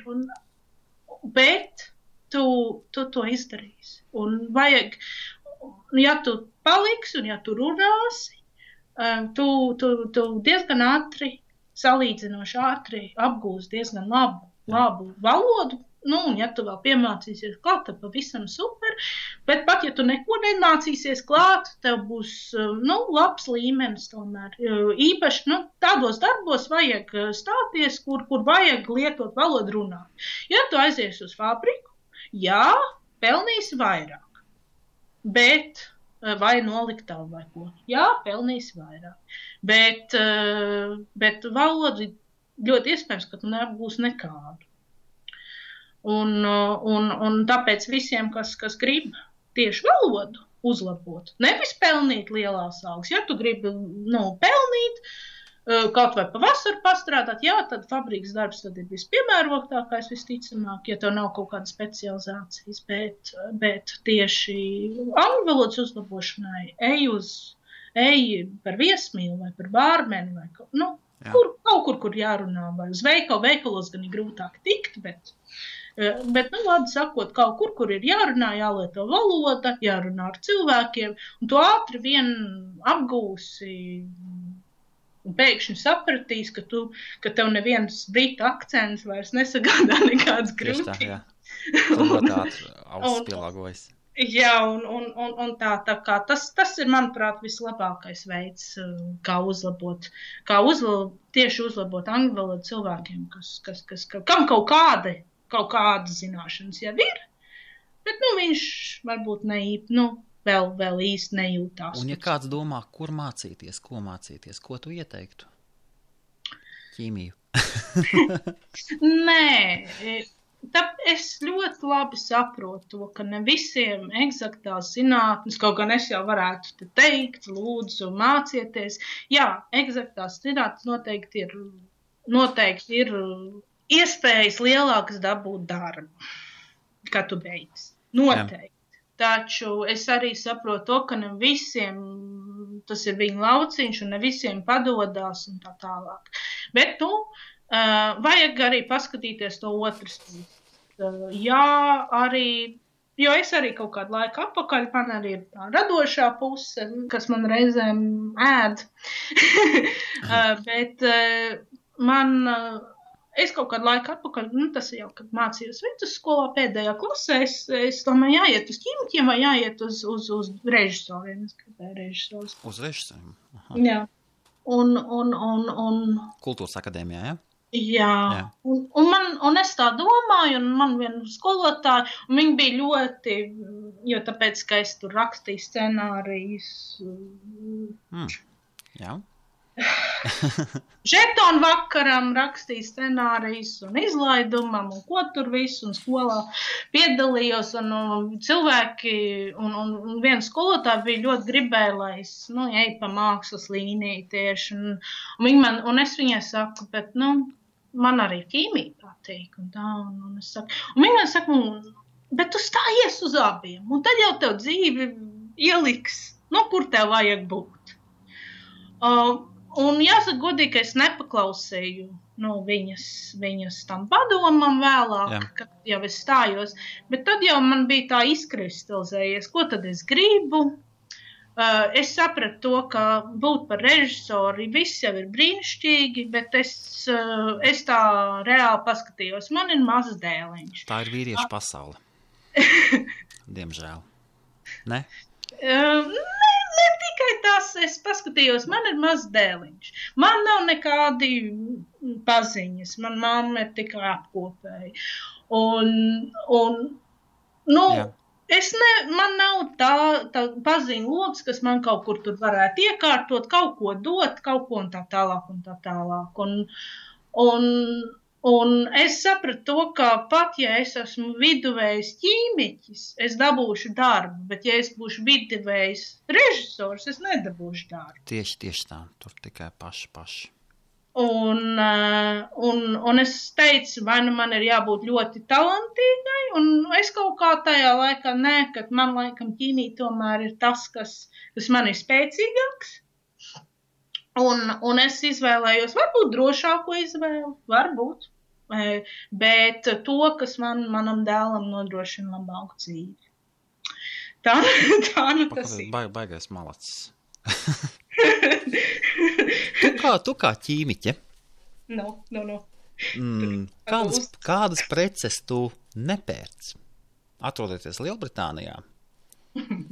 Kā ķīmiķe. Atkal angliski runājuši cilvēki šo podcastu neklausās, tāpēc es domāju, tu vari tīri droši. Maizi nepērku. Maizi nepērc? Jā. Es maizi neēdu, bet man diētas tādos. Bet kāpēc tu maizi nepērc? Arī diētiski iemeslu dēļ, bet man ir liela īpaši kas ir tā Jā. parasta maizīte, kas ir tā tostermaize vai kā, Jā. tāda 4 stūrītes, tāds balts, ieģelīgs. Jā. Man ir liela, tur ir bielas, kas baro un kas, tiešām cilvēks, kas domā par savu svaru, es neiesaku viņu, īpaši daudz aizrauties ar to maizi. Un ja ir kaut kāda iespēja pirkt savādāk maizi, tad droši pērciet. Un kāda maize? Uz kaut vai to pašu lietuviešu veikaliņu kādu vai kaut kur citur. Kaut ko, kas ir labāks. Protams, vislabāk, ja tu vari mājās cept pats, bet es saprotu, ka ne visiem ir laiks un tā tālāk, bet mēģiniet atrast kaut kur es pilnīgi pieļauju, ka ir arī angļu ceptuvītes, kas labi maizīti cepi un tā, bet, ja godīgi man nav laiku, un es arī cenšos vispār nelietot maizi. Man gan darbā bieži vien ir visādas tikšanās, un tur tiek maizītes sagatavots, un tā jau man pieklājības pēc ir Bez šaubām pieklājības pēc 1-2 varbūt nekas. Bet es arī cenšos tieši diētiski iemeslu dēļ. Es arī pēdējā laikā uztraucos par savu lieko svaru un tas ir arī viens no iemesliem, kāpēc maizi vispār cenšos nelietot uzturā. Un ko tu kā ķīmiķe neieteiktu? Vai kā ieteiktu, no kā izvairīties? Piemēram, kaut kādi skaistuma kopšanas, es nezinu, kaut dezodoranta šampūni, es nezinu. Jābūt kaut kam, kas tev droši pasaka, nē. Ir tev tāda lieta, ko tu veikalā redzi, un tu uzreiz tā saki, nē, nekādā gadījumā. Vispār nav. Vispār nav, jo... Jā, tūlīt man uzbruks. Jo es piemēram, pesticīdi. Es strādāju, kas ir pesticīdi? Tie ir līdzekļi, ko smidzina uz laukiem, lai pasargātu kultūra augus no dažādiem kaitēkļiem vai nezālēm vai no visādām citādām lietām, un lai varētu no 1 hektāra, principā, izaudzēt maksimum daudz ražas. Lai uzlabotu produktivitāti. Jā. Tas ir tas pesticīdus cilvēki nezina. Tad, kad ir raksta kādi bioprodukti, tas nozīmē, ka tiek audzēti neizmantojot pesticīdus. Starp citu, par šo es arī varu iebilst. Ļoti daudz lietas, kas skaitās organic food, arī un šeit. Tomēr lieto, Un tur lieto visādus tādus brīnums. Mēs jau smejamies, ka it kā, tur parastos kaut kādus klasiskos auga aizsardzības līdzekļus, tā viņas pareizi latviski sauc, bet, var tautā viņas vairāk pesticīdiem zina. Tos it kā nedrīkst lietot, bet viņi tur visādas citādas brīnumus liek. Un tad mēs domājam, cik tad tur mazāk tās ķīmijas ir patiesībā, kā tajos komerciāli audzētajos produktos. Un tur arī ir visādas nianses. Ir jau, protams, tādi, kas ir pilnīgi, kas tiešām neko nelieto, bet tās ir ļoti tādas mazas audzētavas, jo tikko tu aizēji uz tādu lielu masu produkciju, principā. Tā tev ir kaut kas jāliek. Nevar pilnīgi bez, ja kāds stāst, ka viņš tur neko nelieto, bet viņš pārdod, es nezinu, cik tur tonnas gadā, tad tas ir... Nelīmēs kopā. Tas ir pilnīgs muļķības. Bet tā pašā laikā es aicinu cilvēkus varbūt nebūtu tik skeptiskiem pret tiem pesticīdiem, tāpēc, ka vēsturiski saistība ir visādi draņķi, reģistrēti, bijuši kādreiz lietoti. Bet tagad arvien vairāk, ja cilvēki saprastu to, kas lai vienu auga aizsardzības līdzekli reģistrētu jebkurā Eiropas Savienības valstī, kāda pētījuma ir jāveic, lai pierādītu, ka viņš nerāda nekādu kaitējumu, tad viņi saprastu, ka tas, kas atrodas veikalos plauktos un tur tās atliekas, kas ir varbūt uz tā guriķa, viņas viņas neko tev nevar nodarīt. Un tas, ka tev kāds blakus, piemēram, smēķē, ir daudz lielāks kaitējums, kā tas gurķis, ko tu apēdi. Tā, salīdzinājuma ziņā. Tagad ir īpaši ierobežojumi, un īpaši Lielbritānijā, starp citu. Tad Lielbritānijā viss kārtībā ir, jā? Jā, un starp citu Lielbritānijā tieši komerciālie veikali, visi lielie tīkli, ļoti skatās. Viņi ir, maksimālais atliek līmenis, kas ir pieļaujams. Un ko tu zini par ģenētiski modificēto? Par ģenētiski modificēto es nezinu tik daudz. Bet tā ir atsevišķa liela tēma. Tā jau ir atsevišķa joma. Jā. Un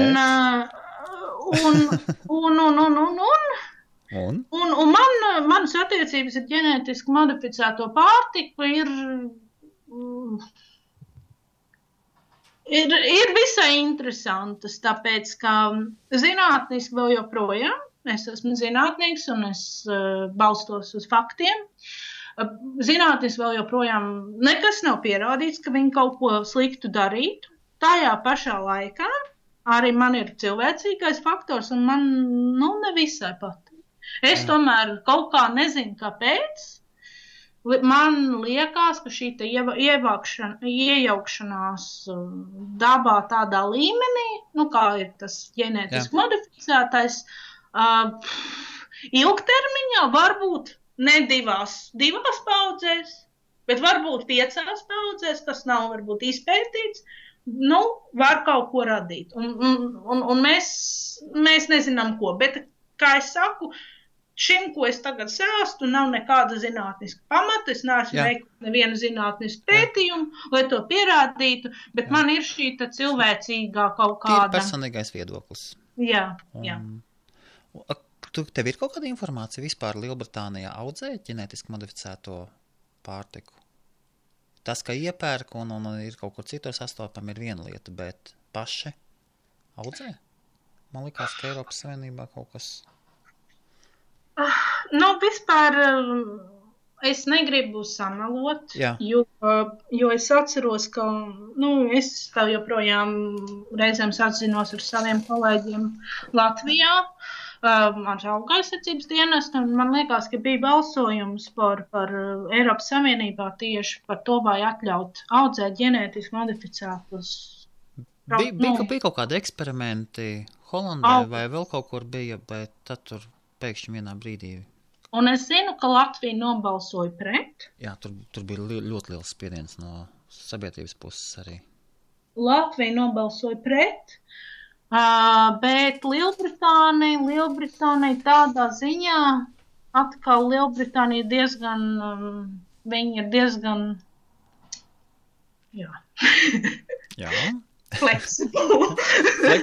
fleksibli, jā.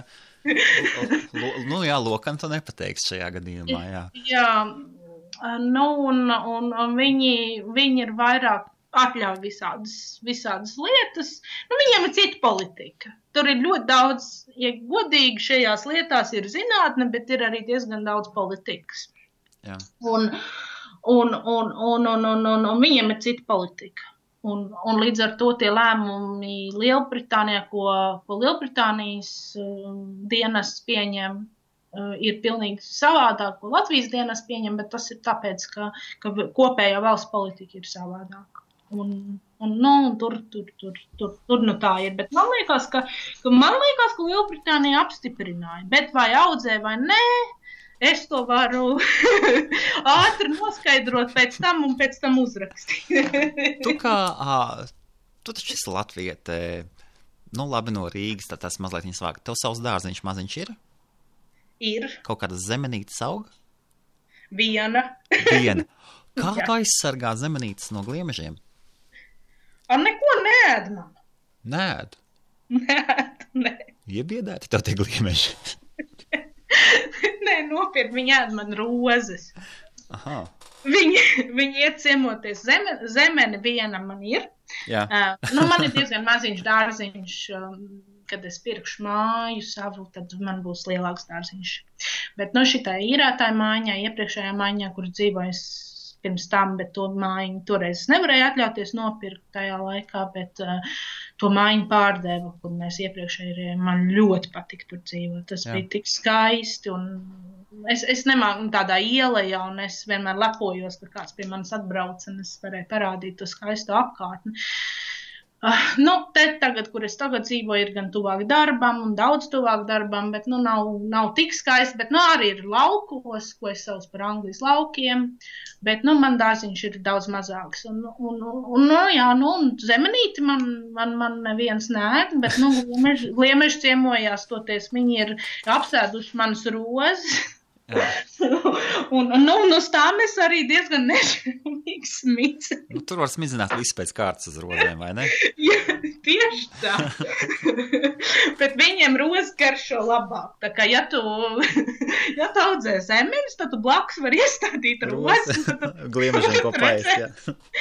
Tad redzēs, uz ko gliemežs izvēlēs. Tālūk. Bet, jā.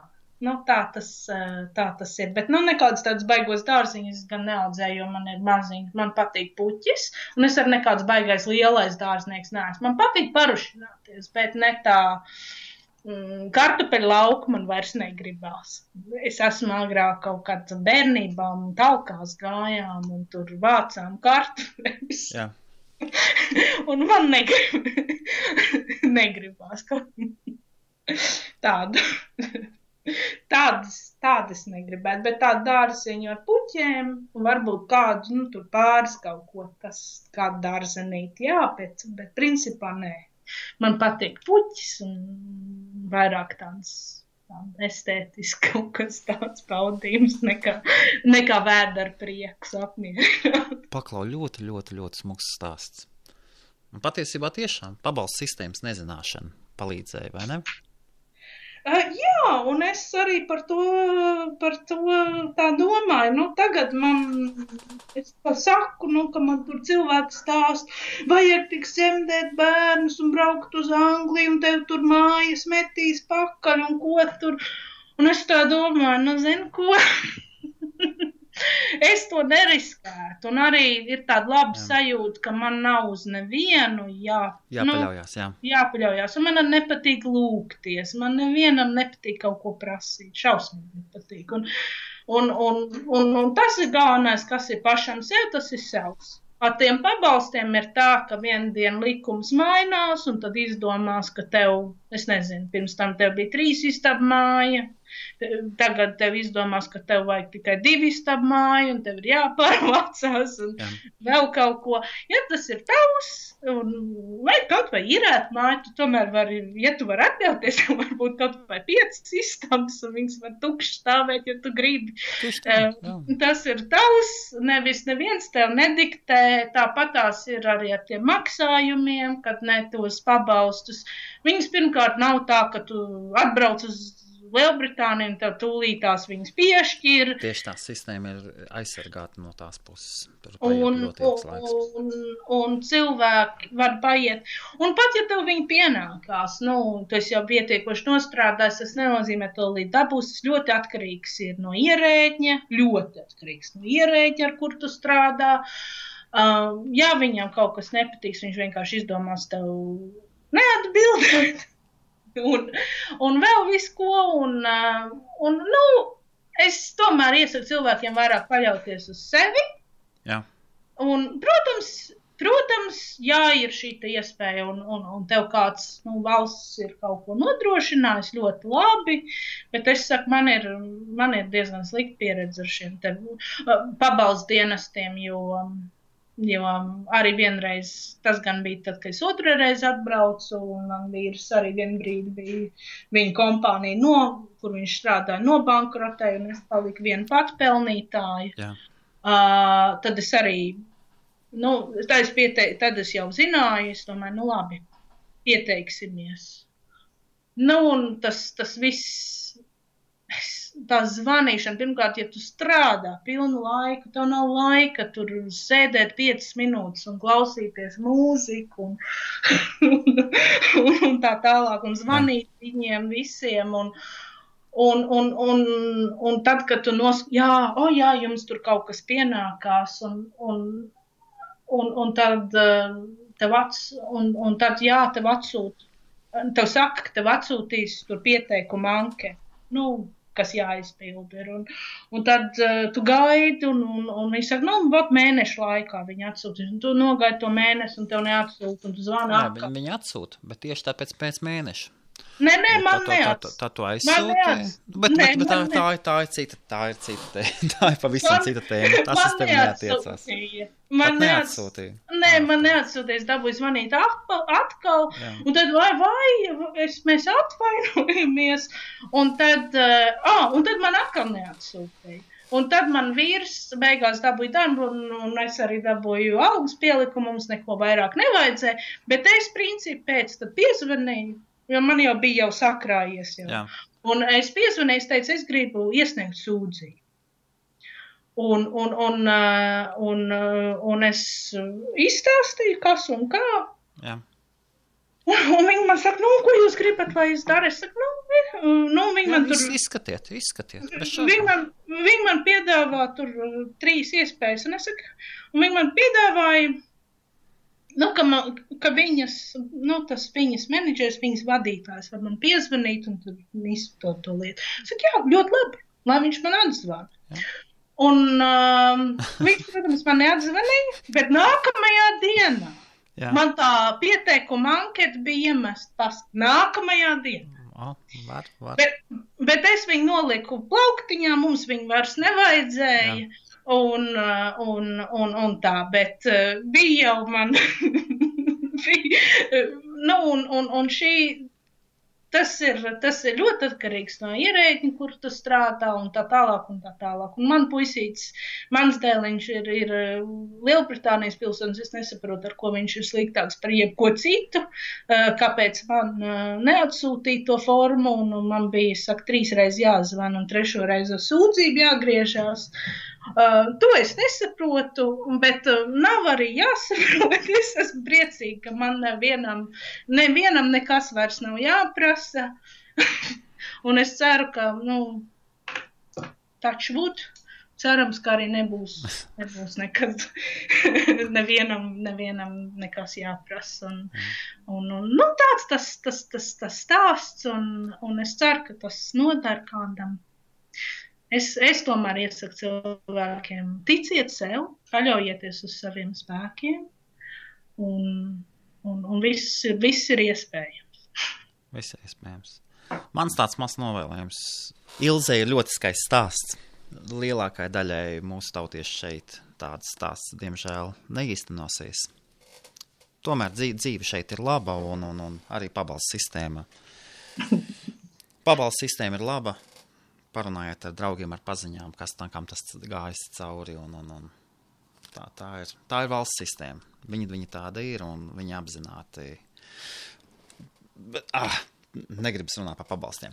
Tas ir pavisam cits. Paklau, Ilze, man tāds prieks, ka baigais malecis izsaties, visu izdarīja, skaists skats uz dzīvi. Pēdējais novēlējums kaut kas jaunajā gadā? Jā, es pat nezinu, ko jums novēlēt. Es tikai, varbūt, ne tikai jaunajā gadā, bet vispār dzīvē negaidiet, varbūt jauno gadu, negaidiet Ziemassvētkus. Jums ir mērķis, ejiet uz savu mērķi un ticiet sev. Un tas ir, man liekas, viens no faktoriem, kas man reizēm arī skumdina, ka latvieši sev netic. Ticiet sev, jo... Tas ir viens no faktoriem, kā jūs dabūsiet labus darbus un tā tālāk. Un turieties pie savu mērķi, nelēkājiet apkārt. Jā, tieši tā. Es skatos uz tevi, tiešām, tu taču nelēkāji apkārt. Tev bija tavs mērķis un tu viņam pieturējies. Gan jau tev bija vilinājumi aiziet, novirzīties no mērķa, bet... Es nezinu, man nebija vilinājumi, man bija varbūt vilinājumi, es gribēju otro gadu startēt Liverpools universitātē, pēc gada nomācīt Latvijā, bet mērķis jau bija tāds pats. Jā. Tikai, tur neiznāca un atkal es sapratu to, kad lielās bērnu maksas, kas ir jāmaksā par auklīti, tās ir nesamaksājums. Ar citu labu lietu par Latvijas universitāti, ka Latvijas universitātē, piemēram, ir bērnu istabiņa, kur var pa brīvu atstāt bērniņus kaut kādām 3 stundām. Cik gadus vecs bērns? Ne jau pavisam mazuļus, bet no 3 līdz 5 gadi, no 5 līdz 7. Man liekas, ka tur bija no 2 līdz kaut kam, bet tur varēja arī sarunāt, jā. Ja gribēja, un, protams, tur jau ir cilvēki, kas strādā. Jā. Un var sarunāt, un var arī atstāt reizēm. Tur bija maksimālais 4 stundas, bet maksimālais 4 stundas ir tikai tāpēc, ka viņiem nav ēdināšanas iespējas tos bērniņus. Un tu vari atstāt kaut kādu, tur kaut ko ēst viņam, tam bērniņam, tad tev būs arī, tev varēs atļaut ilgāk. Tas ir jāsarunā, protams, un tā. Bet tā tāda laba lieta, kas Latvijā ir. un par ko man prieks ir, ka tomēr vecākus, jaunos vecākus, kam ir bērni, tie tiek tādā veidā atbalstīti. Varbūt netiek atbalstīti ar milzīgiem pabalstiem un pašvaldības mājām, kas tomēr nav tavas, bet citādā veidā. Un man pat liekas, ka savā ziņā tas ir vairāk veicināts uz to, ka cilvēks strādā, ka cilvēks grib vairāk veicināts uz to, ka cilvēks attīstās, nevis iegrimst kaut kādā pabalstu burbulī. Cita valsts, cita ekonomikā, cita kultūra, cita vēsture. Tieši tā. Es pilnīgi tam piekrītu. Tur nevar nepiekrist. Jā, es tā padomāju. Dārgais klausītājs, pamēģiniet tikties ar vairāk cilvēkiem tādiem tā kā Ilze. Tā taču ir, Ilze, vai ne? Ja tevi veido tie cilvēki, kas tev apkārt ir, vai ne? Daļēji. Jā, daļēji. Redziet, jums šodien bija iespēja paklausīties Ilzi. Varbūt kaut ko varētu pretī parunāt, viņa gan nevarēja atbildēt, bet... Liels paldies par sarunu, Ilze. Jā, lūdzu. Tā, mēs tagad slēdzam ārā. Čau. Tāda lūk saruna, tāda Ilze, un tās ir viņas dzīves stāsts. Liels paldies, ka Ilze ar mums viņu padalījās, un jauku tev dienu, laimīgu jauno gadu.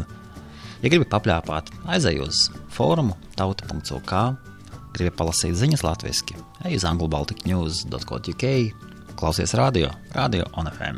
Un visiem to visu labāko. Vienalga, lai kā jums dzīvē ietu, un līdz nākošajai sarunai. Ar jums bija kopā Helmuts un podcasts Tauta. Čau!